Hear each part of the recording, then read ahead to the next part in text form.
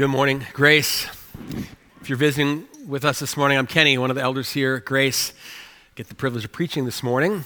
And as we ease into this here, as we were just singing that line, day by day, I know he will renew me. These words from Paul in 2 Corinthians 4 came to mind. I want to read them as we begin. This is possible for us here this morning. He says, "So we do not lose heart. Though our outer self is wasting away," some of us are feeling that to varying degrees this morning, some minor and some serious, "yet our inner self is being renewed day by day. For this light, momentary affliction is preparing for us an eternal weight of glory beyond all comparison." How does this renewing happen? He says, as we look not to things that are seen, but to things that are unseen. The things that are seen are transient, they're temporary. But the things that are unseen are eternal. Who here wants to experience this morning their inner nature being renewed, even while you are feeling burdens on your outer nature? Let's pray and ask God to meet us in this way and help us to see what's eternal and what gives hope. Lord, we pray you are the everlasting God. You do not grow weary. You don't faint. You give power to the faint. You increase strength to those who have no might. So God, as we wait for you this morning, renew our strength. Please help us to run and not grow weary. Help us to walk and not be faint. And help us to help one another along in this race. In Jesus' name. Amen. Well, turn your Bibles to Galatians, one of Paul's letters in the New Testament, chapter 6. If you were out of town last week or not with us because of the Christmas vacation holiday, Christmas break, we began a short little 3-week mini-series. Jackson began last week. We don't even have a name for it. We could call it the 3 One Another's for 2020. There's a name for the series. We decided we wanted to take 3 Sundays to explore 3 one another commands in the New Testament. And this is why. You know, you've heard us probably many times say our mission at Grace is to be a gospel proclaiming, equipping, nurturing, and sending church. People who are redeemed by, that means saved by the transforming work of Jesus and empowered by the Holy Spirit.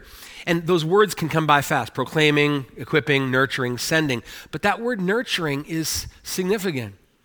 We want to be a church where we are nurturing one another. Nurture means promoting growth. We are helping one another cultivate growth towards spiritual maturity. We're helping encourage one another toward Christ and to lives more fully yielded to Him. And so these 3 one another's are not the only ones we could have looked at, but they're some significant ones that are right at the heart of how do we, with the gospel, nurture one another. Last week, Jackson started us, Colossians 3:16. We do it with a word-based ministry. We teach and we admonish one another with all wisdom so that Christ's word isn't just words on a page, but it's a living word that lives and dwells within us richly. And so we speak to one another and we encourage one another and we teach one another and we admonish one another. But this morning we're going to look at Galatians 6:2, which complements this, and it says this: "Bear one another's burdens and so fulfill the law of Christ." So not only do we call one another to Christ and to yield our lives to Him, call one another to keep resting in the sufficiency of Christ's finished work of redeeming us, but also then to trust Him as Lord and to trust His lead and to walk in His ways. But then, as we're going to see this morning, we help one another do what we call one another to. We're called to help each other. Because growing is hard, isn't it? So Jesus says, "Come to me, my yoke is easy, my burden is light," and that's true. What He means by that is we find favor with God by coming to Him weak and empty-handed, ceasing our striving and our attempts to be good enough to show God we deserve His favor. No, we come to Him empty-handed, and Jesus then takes us in and receives us on the merits of His death on the cross for us. But the Christian life that he calls us then to live as we follow him is not easy, and he never said it would be. In fact, frequently Jesus was telling his disciples and us as we listen in that it would be hard. The Christian life involves taking up a cross day by day, denying ourselves. The Christian life, he says, is one that has an enemy that we face daily who wants to devour us. Like he told Peter, who wants to sift us like wheat. He wants to bring things into our life that shake us to show, do we really trust in God or not? He told us not to be surprised when trials come, that they're inevitable until he returns and makes all things right. So these burdens that come with the Christian life are difficult. And as we've been singing this morning, I'm so thankful that these songs, I was looking across the room as we're singing some of these songs, and it was so confirmed in my heart that this is not wishful thinking that we're singing. Because I'm seeing many of you out here that I know God has led you along, has upheld you, has held you fast when you thought your faith would fail through deep waters, and we've seen it again and again. God helps us carry our burdens, and one of the ways he intends to do that is through one another, through us. Jesus intends to hold us fast with our arms and our helping bear one another's burdens. And so let's look at this. Galatians 6. It's really just a Spurgeon. Spurgeon was famous for, Charles Spurgeon, preaching whole sermons on one sentence, one verse of the Bible. And so in a sense, that's what we're doing this morning. Galatians 6, verse 2. Bear one another's burdens, and so fulfill the law of Christ. This broad principle, this overarching command, sort of general command to all Jesus' disciples, bear one another's burdens, but it comes in a context. Look at the verse before it, verse 1. Verse 1 is one particular example, one way in which we're called to bear one another's burdens. And so the context of him saying it is this. He says, brothers, if anyone's caught in any transgression, you who are spiritual should restore him in a spirit of gentleness. Keep watch on yourself, lest you too be tempted. Then, he says the broad principle, bear one another's burdens and so fulfill the law of Christ. So he says, for example, Christian, when you see sin getting the upper hand in the life of one of your brothers or sisters or in Christ, recognize your responsibility to not just leave them in that, but to move toward them humbly, gently, and to help restore them and get free from it. But then verse 2, he says, this is just one way among many that we bear one another's burdens and so fulfill the law of Christ. So I want us to consider the broader principle, and then we'll consider some of the specific ways, like verse 1, that we're to carry this out. But let's look at verse 2. It just has two parts. There's a command and then a ground. So there's a what we're called to, but also the why. What is the aim? What is the end for which we are to bear one another's burdens? And I want to take them in reverse order. I want to get Jesus up here early in this sermon here and look at the second half. This is all about the law of Christ being fulfilled, the law of Christ being lived out and made manifest and visible in the world. What is the law of Christ? We need to get this right, especially in the book of Galatians, a letter that Paul talks about the law more than any of his other letters because he's warning Christians who are abandoning the true gospel for a false gospel of works, of adherence to outward religious observances as the assurance of their salvation. He's saying, no, that's a false gospel. So we need to make sure we don't misunderstand the law of Christ here in this way. So what does he mean when he says we fulfill the law of Christ? Look back one chapter at Galatians 5, 13 and 14. This is what Paul has in mind. Because he's saying Christ set us free from the burden of law keeping that we could never fulfill. He set us free. And look what he says now, verse 13. You were called to freedom, brothers. Only don't use your freedom as an opportunity for the flesh, but through love serve one another. The whole law is fulfilled in one word. You shall love your neighbor as yourself. I think Paul has in mind the new commandment Jesus gave his disciples at that last Passover meal. He ate with them.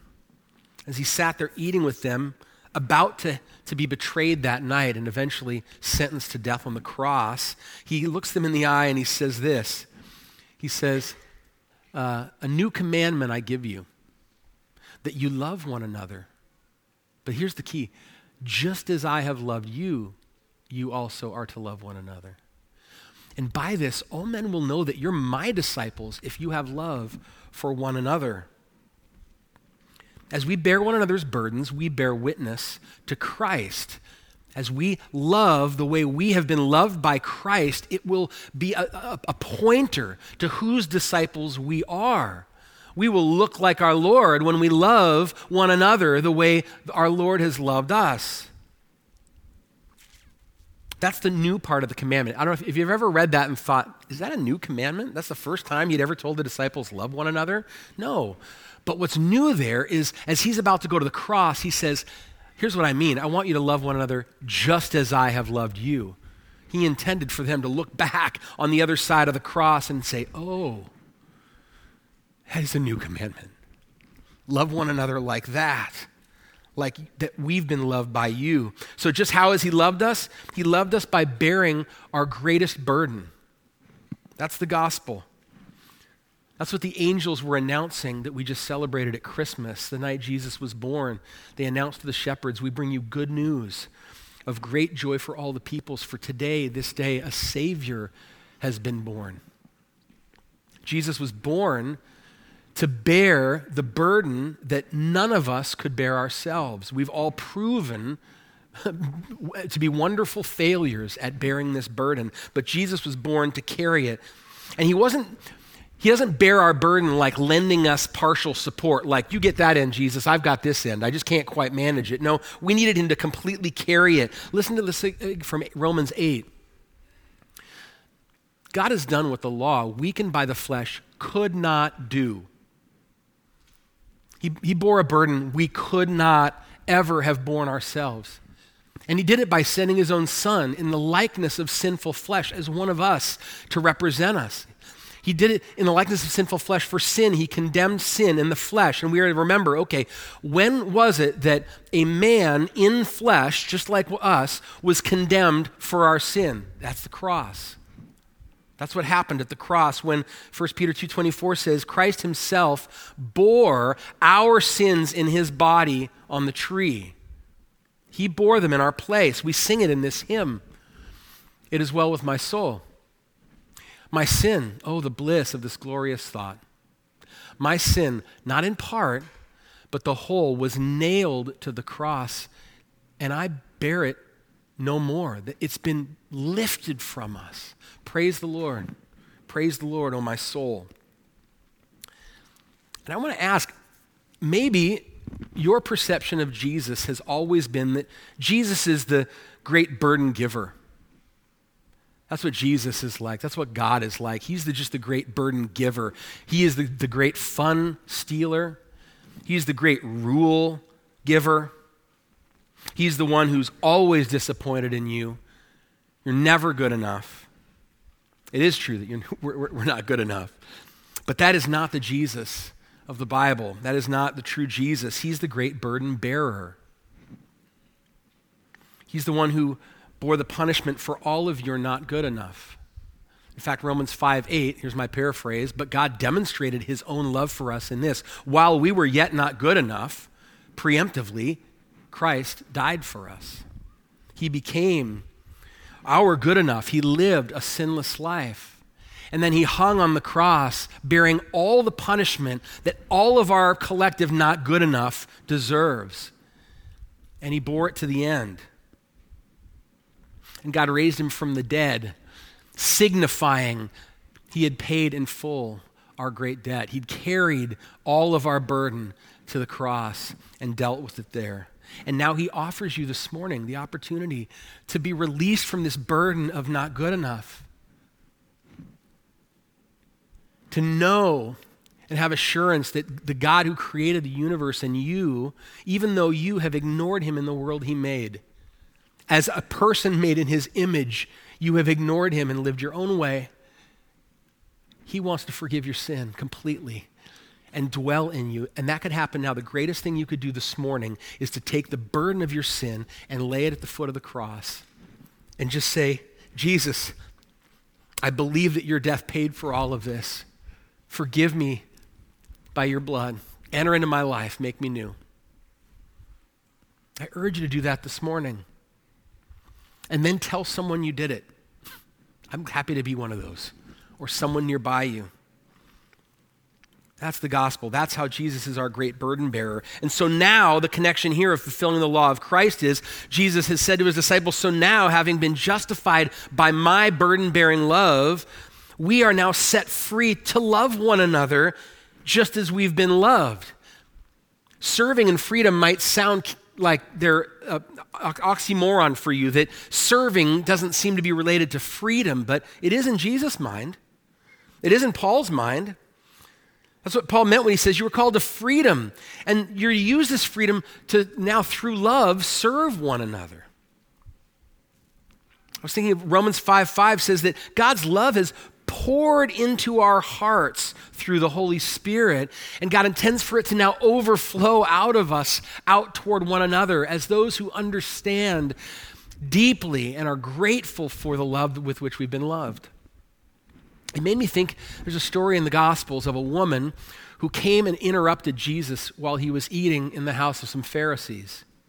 These religious leaders. It was probably a nice meal. It was probably a fancy occasion. And as he's eating with these well-respected religious leaders, this woman that everyone in the city knew was a sinner burst in and got down at Jesus' feet in the middle of their meal and broke this expensive bottle of perfume ointment and started anointing Jesus' feet with tears, wiping his feet with her hair. And as all the men at the table are sneering at this woman and at Jesus who would let her touch his feet, he tells them a short parable in the form of a question. He says this: a moneylender had two debtors. One owed him 500 denarii, just an exorbitant amount of money. And the other owed him 50. And he canceled both their debts. Who do you think loved him more? Obvious question, but Simon the Pharisee says, well, certainly the one who was canceled had a greater debt canceled. And Jesus says, exactly, pointing to this woman and implying him. Hey, he who loves little, he who is forgiven little loves little, Jesus says. If you think you have not much to be forgiven for, no need for Jesus, you won't love much. But the one who is forgiven much loves much. And the woman being exhibit A, she loves the one who forgave the debt much, and she loves like the one who forgave the debt. Get this is kind of the key here this morning. The greatest burden bearers will always be those who are most grateful for the burden Christ has already borne for them. I'll say it again. The greatest burden bearers are always going to be those who are most grateful, who are most profoundly aware day by day of what a great burden has been lifted from them at the cross by Jesus. And all the grace that now is ours because of that burden lifting. Those will be the greatest burden bearers. So let's reflect on this command then. Bear one another's burdens. This is the what? Two assumptions first about just bear one another's burdens. Assumption number one, we all have burdens that we can't bear alone. That's just the assumption. This is not a command for some burdenless people among us who have no cares and they have got it all handled and they're to come alongside and bear the burdens of those who are weighed down. No, the assumption is we all have burdens. Bear one another's burdens. It just assumes we've all got them. They might vary in degree or kind in this room. You might look around and think, right now, I've got a lot more burdens on my plate than it seems like that person over there, but nevertheless, we all have burdens. Is there anyone in here this morning who would say, I got no burdens? I don't think so. I was thinking, if somehow for a moment God could make visible for us in the form of rocks or weights or bags, and we could look around the room just right now at all the burdens that we carried in this room this morning, I think we'd be overwhelmed. So many burdens that we can't carry. And second assumption is this: God does not intend for us to bear them alone. That's what the law of Christ is for, this command, bear one another's burdens. He intends for us to rely on one another interdependently and help strengthen each other as we're empowered by the Holy Spirit. Now, your instinct might be to think, listen, you already said it. We all have big enough burdens. Why should I expect anyone to help me carry some of mine? I just need to deal with mine alone. God has not left that as an option. The command, bear one another's burdens, is also a command to allow others to help share the load of your burden. To not be a rock and an island, but to be a part of a body of which Christ is the head. So those are two assumptions. Now, I want us to think about burdens, kind of broad categories of burdens that we see in the Bible, in the New Testament especially, that God intends for us to help one another bear. These aren't the only ones, but two major categories, I think, are the burden of sin and the burden of suffering. We all carry these burdens. We've been fully released from the guilt of sin because of Christ. The Bible says that the power or bondage that sin had over us has been broken in a significant way, but that does not mean that sin does not cling so closely, as it says in Hebrews 12. That we all struggle with sin, killing sin in our lives, leaving sin behind, running toward Christ, running in the ways of his commands. And we're to help one another. Hebrews 12:1 says we're to lay aside every weight and sin which clings so closely and run with endurance the race that's set before us. And we need to help one another. Sin clings closely. Do you know that feeling?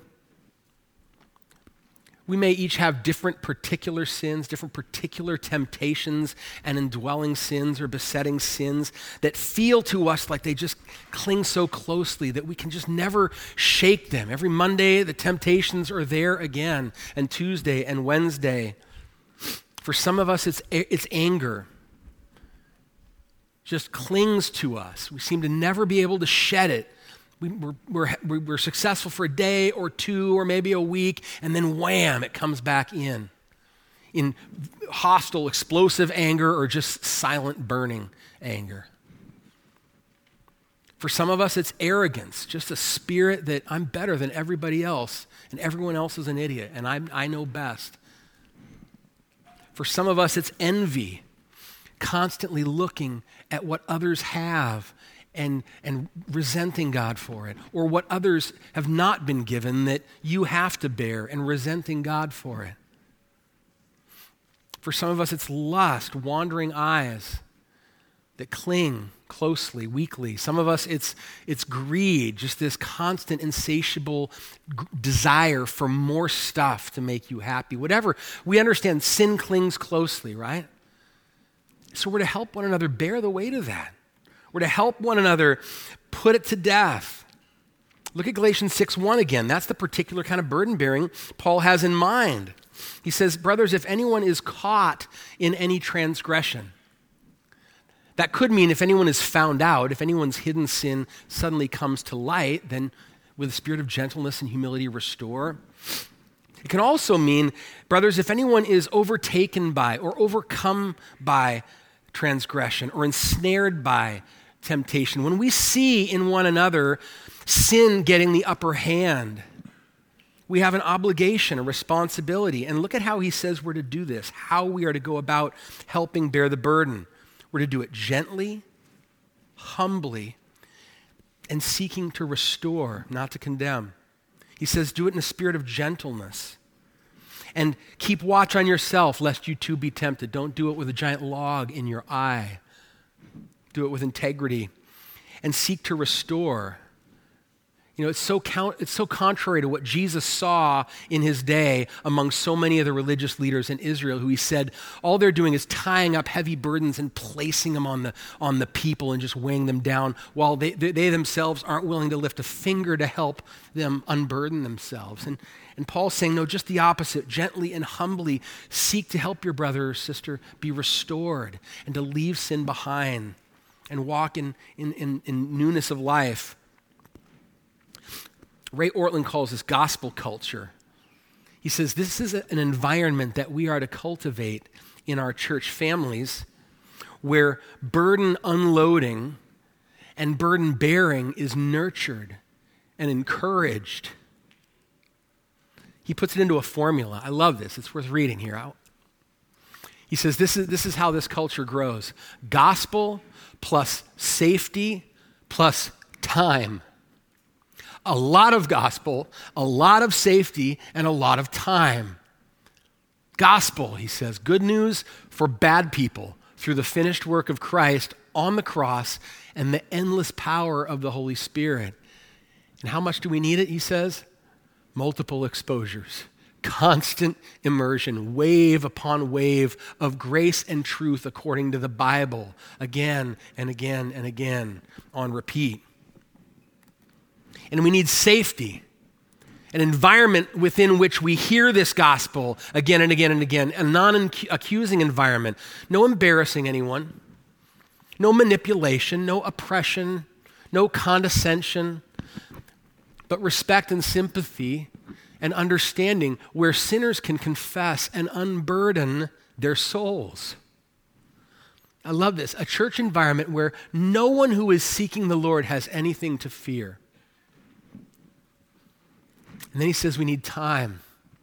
We need to be in this environment, hearing this gospel again and again over time. No pressure, not even self-imposed pressure, he says. No deadlines on growth. You know this, he says urgency, but not hurry, because no one changes quickly. A lot of space for complicated people to rethink their lives at a deep level. God is patient. This is what our churches must be. Gentle environments of gospel plus safety plus time. That is where we're finally free to grow. That's how we create a culture of burden bearing when it comes to sin and temptation. So we should ask, does this describe the culture here at Grace? I'm happy to say, I think to a large extent it does. I see it on Sundays when we're in here. That freedom of I don't have to put on a face. I don't have to put up a front and hide my failures and hide my struggles and hide my sin. I can confess it to God and I can confess it to others. But I'm sure we're not perfect in this and we need to keep growing. Is this describe your culture of your grace group? And the freedom there is as you turn from what we've heard in the Word to now, what difference does this need to make in our life? And how do we fall short of this Word? And how do we need God's grace? In your grace group discussions, are they marked by gospel plus safety plus time? Or in your Christian friendships and maybe relationships of accountability? Is it gentle humility, gentle environment where you can unburden your soul and find forgiveness and power to walk in new ways? What about parents? Does that describe your parenting, the culture in your home? Would your kids say, yeah, that's the environment I'm being raised in? Gospel plus safety plus time. I was deeply convicted this week by that, thinking even in particular interactions with my daughter and one of my sons in the last week after Christmas. And I had some forgiveness to ask, realizing, wow, at times I do not create an environment of gospel plus safety plus time, gently, humbly seeking to restore. My anger can just blast. How about husbands and wives? Does that describe the culture and environment of your marriage relationship? Gospel plus safety plus time. I believe that Rayone's right, that in an atmosphere like this, sin hiding will decrease because we understand it's safe. I can bring this before the Lord, and sin killing will increase. So Grace, let's help one another. Bear the burden of our sin. We all need it. We also need to bear one another's burdens in suffering. In the trials of many kinds that we face, that James says, we will all face, we do face. I just was thinking of, even in the room this morning, these are all represented. We're to bear one another's burdens of grief and mourning. This last year, many of us have lost loved ones. Some who we are confident are with Jesus, others we're not sure. And grief and the sting of separation and sadness comes with that. And we are to bear one another's grief, Just yesterday was the 6-year mark from the day we lost Jeff Dykstra. And I was moved again seeing Leah post on Facebook how she and the kids and Brian spent the day remembering Jeff and still grieving. And the flood of comments after were as encouraging to me as Leah's testimony. It was a reminder to me of how beautifully I've seen here at Grace our church rally and run to help bear the burdens of another's grief. And that's just one example of so many that should just continue to increase among us here. We need to bear one another's burdens of chronic pain, terminal illness diagnoses, physical disabilities. Bear one another's burden of loneliness. Do we understand how many people, even in this room this morning, that is one of the biggest weights on their shoulder, is just the burden of loneliness?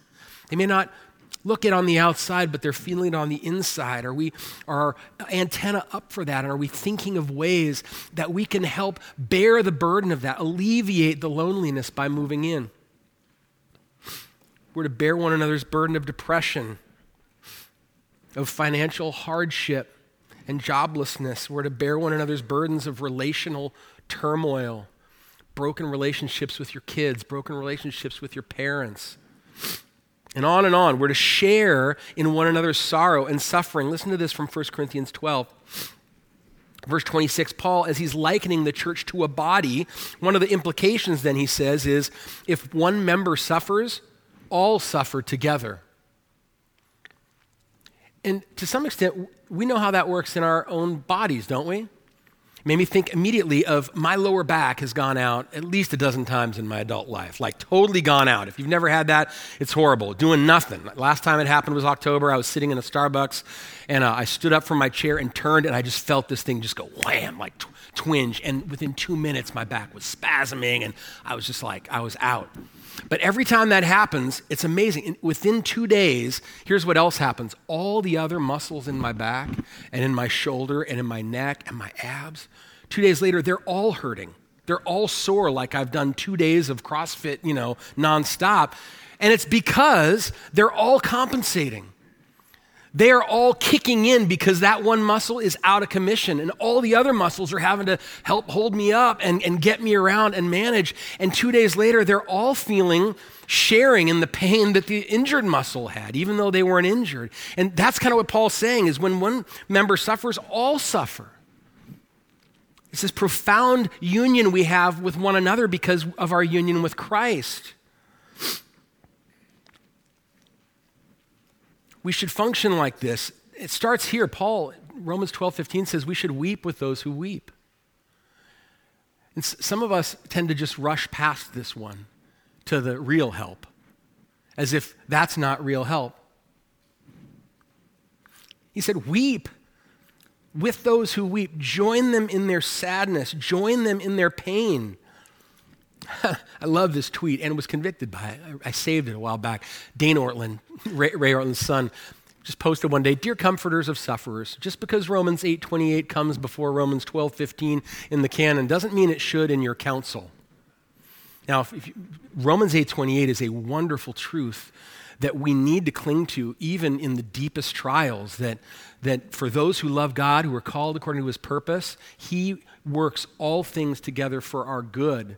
That is an anchor sort of truth of the Bible, so we shouldn't dismiss it. But what he's saying is maybe we don't lead with that when people are suffering. Maybe we lead with weep with those who weep. I was struck Jesus did. Remember when Lazarus had died?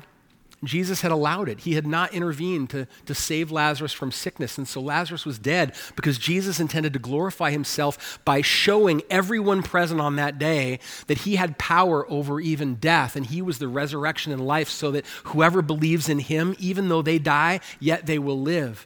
And he shows up knowing I'm about to raise Lazarus from the dead. And before too long, I'm going to raise all the dead. And all in Christ will live with me forever. Knowing all of that truth, he gets there, and the weeping and the wailing is happening at the tomb, and John 11:35 says, Jesus wept. I don't think it was a show. I think Jesus is deeply acquainted with our grief and our suffering. And even though he knows how to fix it, And he's done now decisively what will fix it forever. He's able to enter into us in the moment of our pain and grief and weep. Are we?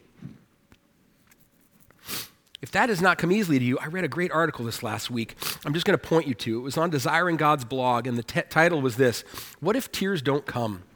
How to weep with those who weep. It's a great article. It was written by someone who clearly that has been a struggle and has been asking God to help grow a heart of compassion that feels the pain of others in the body of Christ. So let's not rush past that one, but let's not leave it there either. We are also to bear one another's burdens by rolling up our sleeves and doing whatever lies within our power to help alleviate or share the burden and the weight of all these various trials that we endure. 1 John 3 came to mind. Again, we'll see the new commandment snuck in here. John says, by this we know love, that he laid down his life for us, and we ought to lay down our lives for the brothers. So because we know what it's like to have had our Savior and Lord lay his life down for us, we lay our lives down for others. He says, if anyone has the world's goods, sees his brother in need, yet closes his heart against him, how does God's love abide in him? Little children, let us not love in word or talk, but in deed and in truth.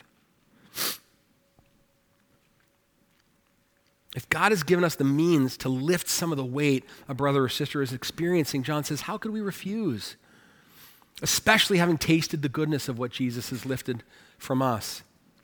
Again, Grace, I love how much I see this in action here. We see it here all the time. Making meals, cleaning houses for those who can't, helping move for those who have no family or relatives in town, watching children for families in the foster system who are worn out and need a break, paying bills that can't be paid, fixing cars and air conditioning units, opening homes, giving rooms and beds, driving to doctor's appointments, and on it goes. We see it here. It's beautiful. We just want to keep fanning this into flame. Excel still more. And finally, I just want to remind us that we can't forget that prayer is maybe the most significant way we are called to bear one another's burdens, because at the end of the day, God is the one to whom we are to cast all our burdens on him because he cares for us. And we can help one another by doing that for one another and with one another. Prayer can feel like the least helpful thing, but that's not how Paul saw it. Again, we read earlier in our sung worship time about Paul's experience of affliction. He says where he was so utterly burdened beyond his strength that he despaired of life itself. He felt he'd received the sentence of death. And so he said that was to make us rely not on ourselves, but on God who raises the dead. Another way of saying that sentence is that was to lead us to prayer, right? That's what relying on God and not ourselves is when we feel utterly burdened beyond despair and despairing of life itself. And assuming they did.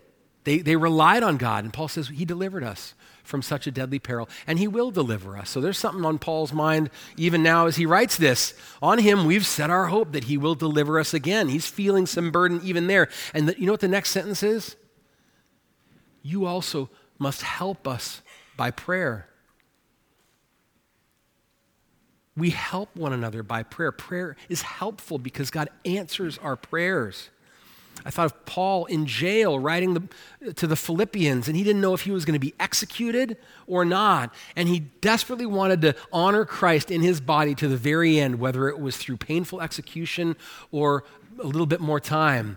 And you know where his confidence was that he would be faithful? He says, I know that through your prayers, even the burden of facing the death penalty, and with the help of the Spirit of Christ, this will turn out for my deliverance, and Christ will be honored, whether by life or by death. We bear one another's burdens by praying with one another, praying for one another without ceasing. And I could think of no better way to finish this morning than actually take time for us to do this. We don't do this as frequently, but I'm going to do this morning. I want to ask you, with one or two people who are sitting next to you this morning, to turn and take the next 5 minutes or so. You don't have to tell a whole story, but just turn and say, what burdens are you feeling this morning? What are the burdens you carry? And then just move right to prayer. Pray for one another. Cast those burdens on God together this morning. And after time, Jordan and Joyce are going to wrap us up with the closing hymn. So let's pray.